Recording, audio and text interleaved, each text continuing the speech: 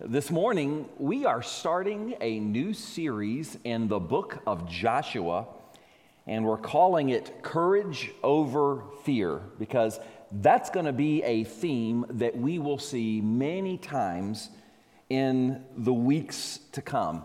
This morning, we're going to look at the opening verses of Joshua chapter 1. This passage has been an inspiration to believers for thousands of years. I can't help but think that probably many of you, during difficult times in your life, you've gone back to these verses, and every time your fears fade and your strength is renewed. We're going to look in a moment in Joshua chapter 1, starting there in verse 1. A few years ago, there was an interesting story in CBS Nightly News about a 5-year-old boy who jumped off the diving board of his swimming pool for the very first time. You're probably wondering, why is that newsworthy? Why would that make national news? Well, it turns out this little boy could swim like a fish, but he was terrified of that diving board. And one day, his next door neighbor overheard his parents trying to encourage him, trying to persuade him to dive off of that board, but to no avail. So he got a pair of swimming trunks and showed up at the door. It turns out that their neighbor was a 95-year-old World War II veteran who had served in Army Air Corps and had jumped out of more than a few airplanes in his day. That old man climbed up that ladder and he walked out to the edge of the diving board, and then he did something that he had not done in more than 50 years. He dove in that pool head first. Wasn't pretty, but he did it. And when he did, just seconds later, that 5-year-old boy who had been so afraid of that diving board for so long, he ran out there and he dove in as well. And the moral of the story is sometimes we just need to see a picture of courage so that we can imitate it. Well, Billy Graham once said, "Courage is contagious. When a brave man takes a stand, the spines of others are stiffened." And I believe that is true. And yet it seems to me like courage is in short supply these days. It seems like we're just surrounded by fear. Now, the pandemic made this worse, but to be honest, it was like this before. I've never seen a time where so many people were afraid of so many things. But God wants His people to be courageous. In our scripture that we're going to read this morning, it's time for Israel to enter the promised land. And in these verses, God says to Joshua, not once or twice, but 3 times, be strong and courageous. Now, if God says it 1 time, it is important. If God says it 2 times, it's as if He's saying, don't miss this. But when God says something 3 times in just a handful of verses, it's as if He is crying out to us and He's saying, hey, are you paying attention?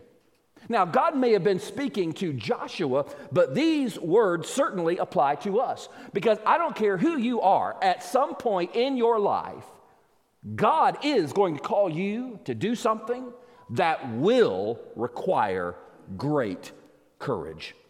And so our focus this morning in these first few verses of Joshua is on the courage to succeed. God said to Joshua, do these things and be courageous and you'll be successful in the land. Please understand, when I talk about the courage to succeed, I am not talking about worldly success. I'm talking about spiritual success. I'm talking about you successfully becoming who God wants you to be and you successfully doing what God wants you to do. I'm talking about you successfully experiencing that abundant life, victory over temptation. And there are three ways we're going to notice this morning that we can experience this kind of courage that we're going to see in our passage. First of all, by embracing God's presence. By embracing God's presence. Look at what he says in verse 1.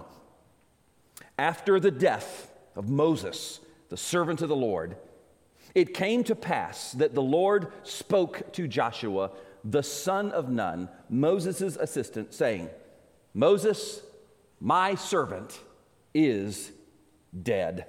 Now let me pause here for a moment. I cannot overemphasize to you just how difficult these words were for Joshua to hear.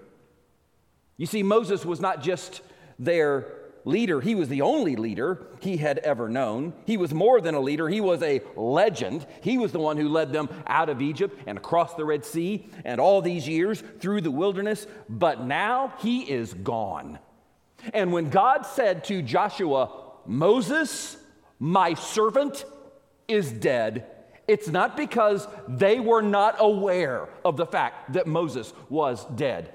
They just spent the last 30 days mourning his death. That's all anybody had been thinking about. That's all anybody had been talking about. When God said to Joshua, Moses, my servant, is dead, that was like saying, I am aware of your predicament. I know what you are going through. I know what lies ahead. I know how you feel, and I am right there with you through it all. Now, in verses 2 through 5, which we'll look at in a moment, God talks about the assignment that God is giving to Joshua. But notice what he says at the very end of verse 5. He says, as I was with Moses, so I will be with you. I will not leave you nor forsake you. This is exactly what Joshua needed to hear. Because Joshua was probably asking himself what everybody else in Israel was asking themselves, how do we do this without Moses? You know, it's easy, if you're not careful, to get so attached to a human leader that you depend more on them than you do upon God. In fact, I've seen churches that were so built on the personality of a leader, and when that one leader is gone, it just all falls apart. Well, God is saying, Joshua, you don't need Moses. You just need me. Joshua needed to be reminded, and the people needed to be reminded. It was not Moses, but it was through Moses that God brought them out of Egypt and to the promised land. They needed to be reminded that at one point, Moses was just a stuttering shepherd who 40 years earlier had tried and failed to deliver Israel on his own. So God says to Joshua, hey, Moses is dead, but I'm not dead. Moses is not with you, but I am with you. You may think, well, Pastor, that may have been true for Joshua, but how do I know that's true for me? Well, the author of Hebrews, towards the end of that great book, he actually quotes Joshua chapter 1, verse 5, and I want you to notice what he does with this verse. In Hebrews chapter 13, verse 5, he says, let your conduct be without covetousness. Be content with such things as you have. For he himself has said, here it is, I will never leave you nor forsake you. A couple of things I want you to notice about this. First of all, notice that the author of Hebrews understands that God was not just making this statement to Joshua, he was making this statement to all of us.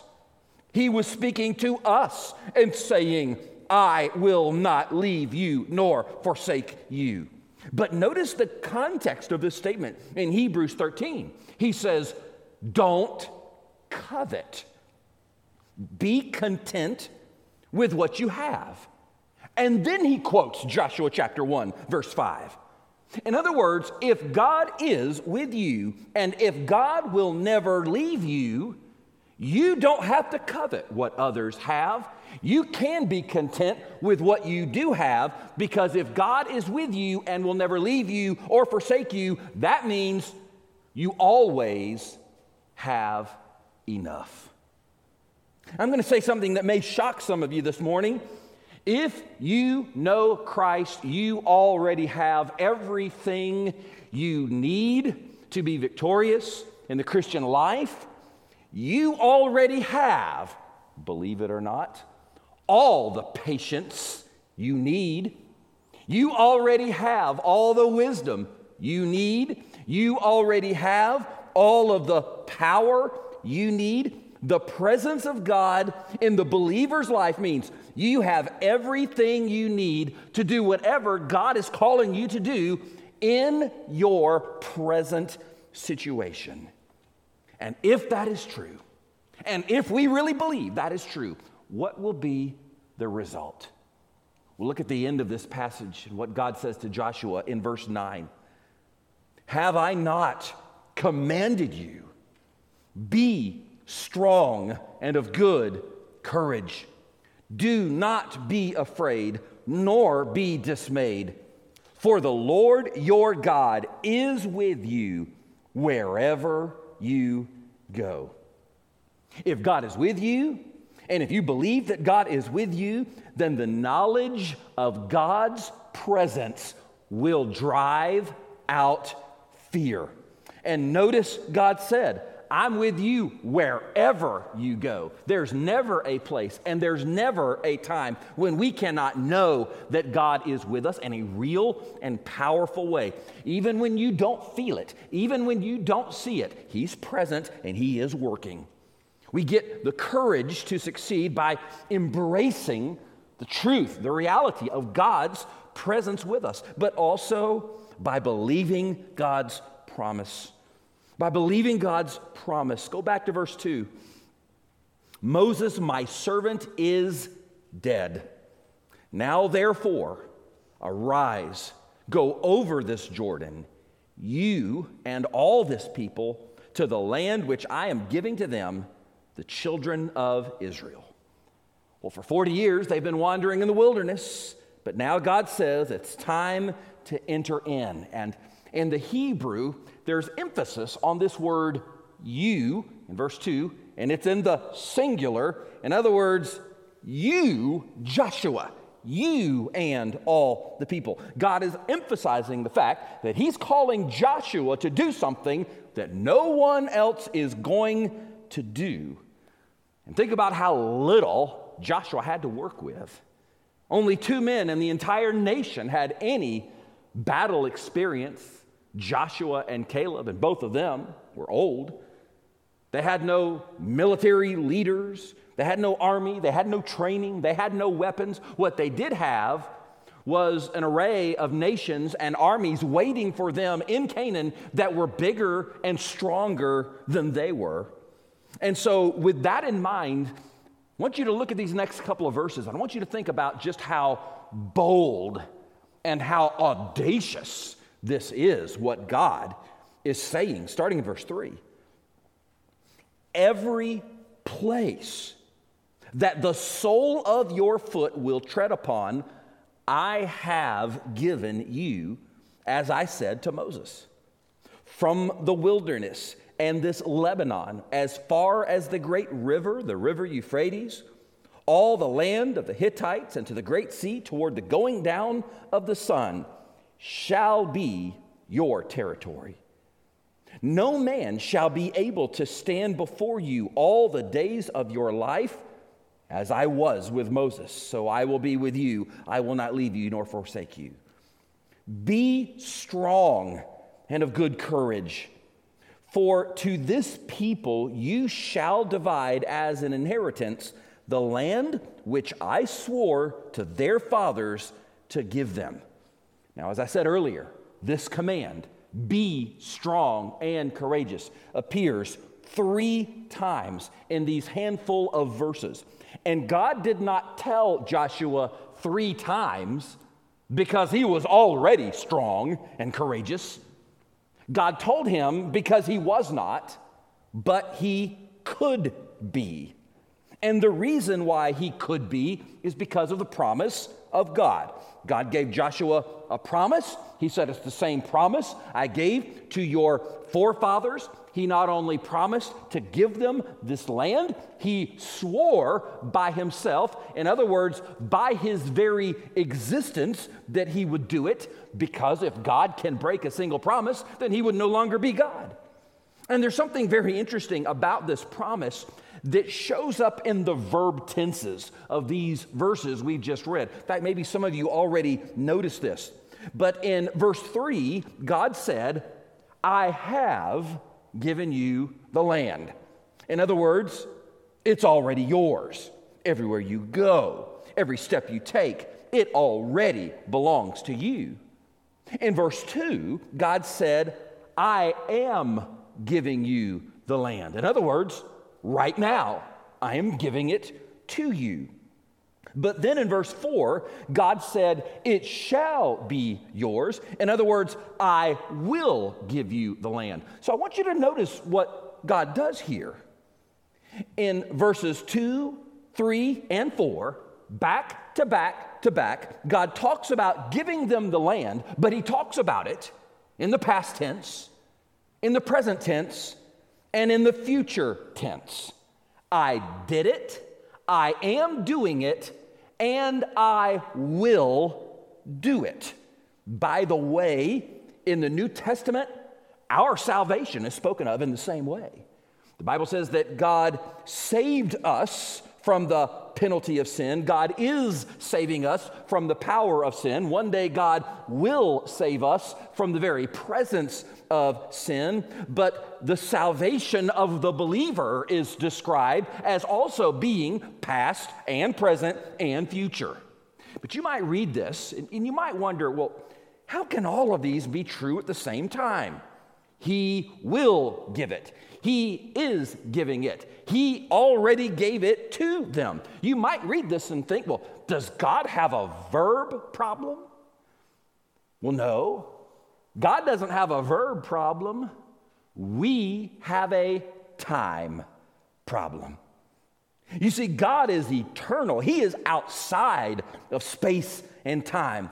So God can say something has already happened, even though we can't see it yet.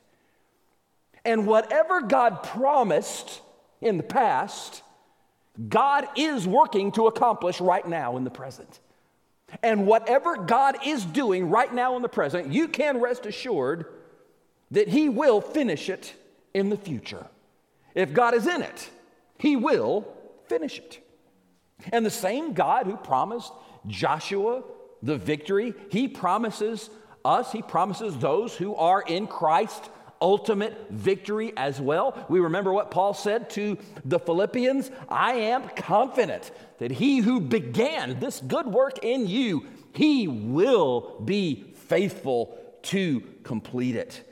Just like Joshua, listen, the devil does not have the power to stop what God is going to do in your life. He doesn't have the power to keep you from taking a single step in what God has called you to do. You see, in the Christian life, it's been said, we don't fight for victory, we fight from victory. Did you get that? We don't fight for victory, we fight from victory. Our victory was already won for us by Christ. He won that victory by his death, burial, and resurrection, and that victory already won is then applied to our lives. God had already given Canaan to Israel. Israel just wasn't living in Canaan yet. And so it is with us. We already have victory. Christ already won the victory. God's already given us that victory. But sometimes we're not yet living in victory because we're not applying it to our lives.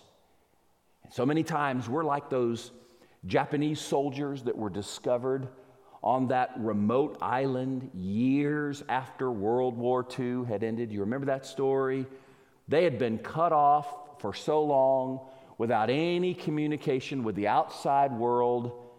In their minds, as far as they knew, the war was still going on. In their minds, as far as they were concerned, they were still fighting it. And many Christians go through life the same way. We forget that God has promised us victory, and sometimes we act as if the battle has not already been won. But when we read God's promises and recite God's promises, when we believe God's promises, courage rises and fear dissipates. We have the courage to succeed by embracing God's presence and believing God's promise. But then there's one more thing, and this is so important, by following God's word. By following God's word. Look at verse 7. Only be strong and very courageous. This time he says very courageous, that you may observe to do according to all the law which Moses my servant commanded you. Do not turn from it to the right hand or to the left, that you may prosper wherever you go. In the Christian life, the difference between success and failure is usually how you respond to the Word of God.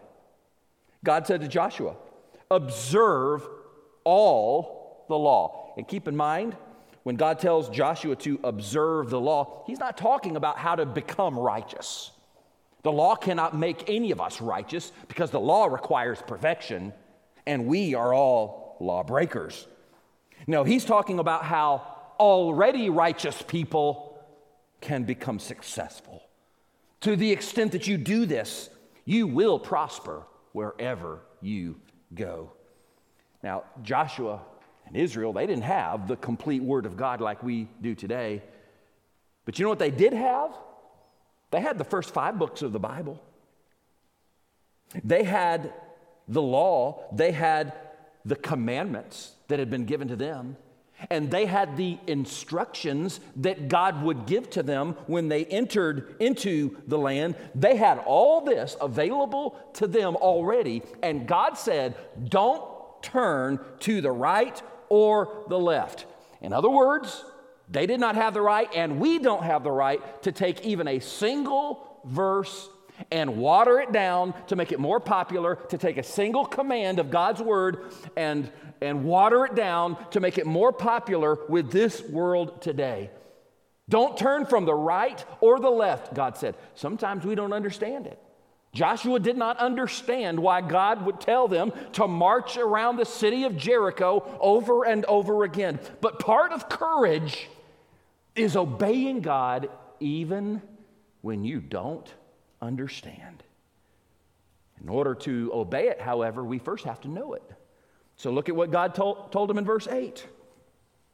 This book of the law shall not depart from your mouth, but you shall meditate in it day and night, that you may observe to do according to all that is written in it. For then you will make your way prosperous, and then you will have good success. God said, it shall not depart from your mouth. In other words, read it and hear it and study it until you get to that point when the Word of God is constantly in your mouth. Because if your mind is full of the Word of God, guess what? Your mouth is going to be full of the Word of God as well. Back in 1678, Paul Bunyan wrote that famous book, The Pilgrim's Progress. It's an allegory of the gospel and the Christian life. Many of you probably have read it. This book has been translated into more languages than any other book except for the Bible. But do you know how Paul Bunyan got saved? One day, Paul Bunyan was eavesdropping on a conversation between two godly women. And as he was listening in, he couldn't help but notice how their conversation was full of Scripture and how their conversation was full of faith. In fact, so much so, he was won to Christ just by listening in. Now, let me ask you a question. If someone were to eavesdrop on your conversations, God forbid, but if someone were to listen in, would it lead them to Christ? God said, this word shall not depart from your mouth. And then notice this, you shall meditate on it. When? He said, day and night. That's how you will observe it, and then you will be prosperous and successful. That Hebrew word for meditate, you may know, has a very different meaning from the way most people are using that word meditate today. You hear a lot of people talk about meditation, and usually has New Age connotations, usually involves yoga pants. Ladies and gentlemen, that is not what this word means. To understand what it does mean to meditate on God's word, this has been compared many times to a cow chewing the cud. The cow, as you may know, will eat grass and then chew it, swallow it, and then spit it up, chew it some more, and swallow it again. May do that several times, and my apologies if I just ruined your breakfast or if I just ruined your lunch. But that's a pretty good picture of what we are to do with the Word of God. Hey, if that cow has to double down on chewing that grass over and over again so that you can enjoy a ribeye, how much more must we chew on God's Word? And when you've chewed on it, chew on it some more. Folks, this is not a 2-minute devotion. This is more than a quiet time. This is not just picking up your Bible every now and then and putting it right back down. This is a way of life in verse 8. To meditate on God's Word means that we read it, and then we think about it, and then we wrestle with it, and agonize over it, and pray about it. It means we ask all the hard questions. What does this word mean? What does that word mean? How does this apply to my life? What does this require of me? What promises are there for me to claim? What obedience is God calling for here? Folks, it's one thing to just read your Bible, and yes, we should read it, but it's another thing to be so immersed in God's Word that it flows naturally from you.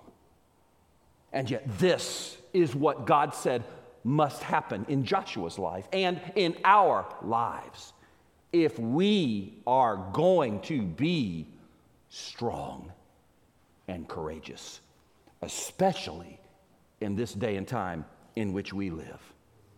We get courage from this book. The courage to succeed, it comes from embracing God's presence and believing God's promise and following God's word. God knew that Joshua and the people, they would need all of these things in order to succeed as they entered the promised land.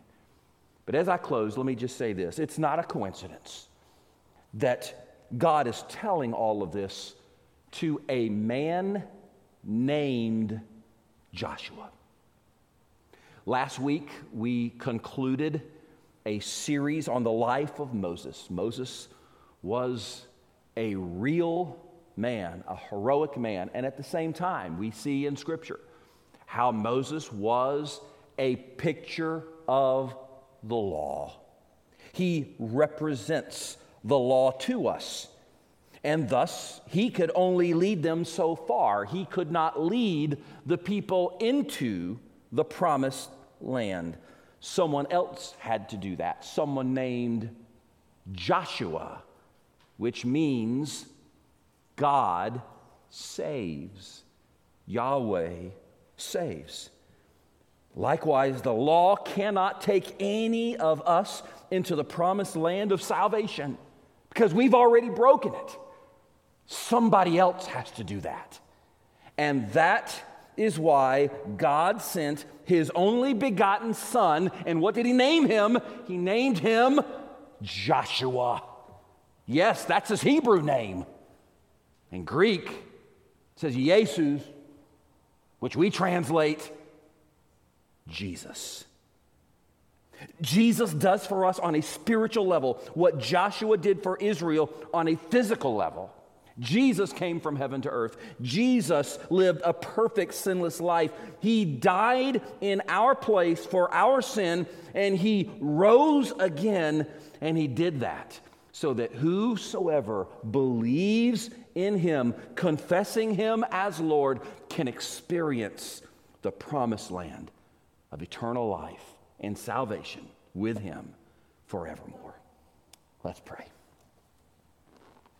Our Heavenly Father, how we thank you that you have given to us in Christ all that we need. In him, your word says, we have everything we need for life and for godliness. We thank you that we don't have to fight for victory. We can fight from victory. We live out practically on a daily basis that victory that Christ has already won for us through his life and his death, his burial, his resurrection. And because these things are true, therefore, God, we can be strong. We can be courageous. And Father, I pray this morning that you would help us to take all that we've read and all that we've heard and apply these things because, God, it's becoming more and more difficult in our society, in this world, in this culture, to stand on your word, to live for you, to follow Christ. And with each passing day, it takes a little bit more courage than it did the day before. God, we need this. We need to apply this and incorporate this into our lives. Every single day, embracing the fact that, yes, you are with us. You have promised never to leave us or forsake us. You have promised to give us victory, that you will finish in our lives what you began, that moment that we were saved. And you've given us your word and told us that if we will just immerse ourselves in it so that it flows from our lives, it'll change us. It'll change the way we think, the way we act. And we will be successful as you define it. And so, Father, I pray this morning you'd help us to take all that we've heard and not just be hearers, but be doers as well. God, I pray for those who perhaps have never come to that point in their lives where they've said, I will follow Christ, the one who died for us and rose again, the only Savior. Father, your word says, whosoever shall call upon the name of the Lord shall be saved. And if there's one here in this room or watching online right now who needs to take that step of faith, God, how I pray they'd not wait another day, not another moment, but they would come running to you, knowing your word says that Jesus said, whosoever comes to me, I will in no way cast out. You'll receive them and forgive them and save them. So, Father, I pray this would be their day of salvation. And thank you, God, for offering to us the strength and the courage that we need in abundance in these days and times. And we thank you, we praise you for all of this in Jesus' name. Amen.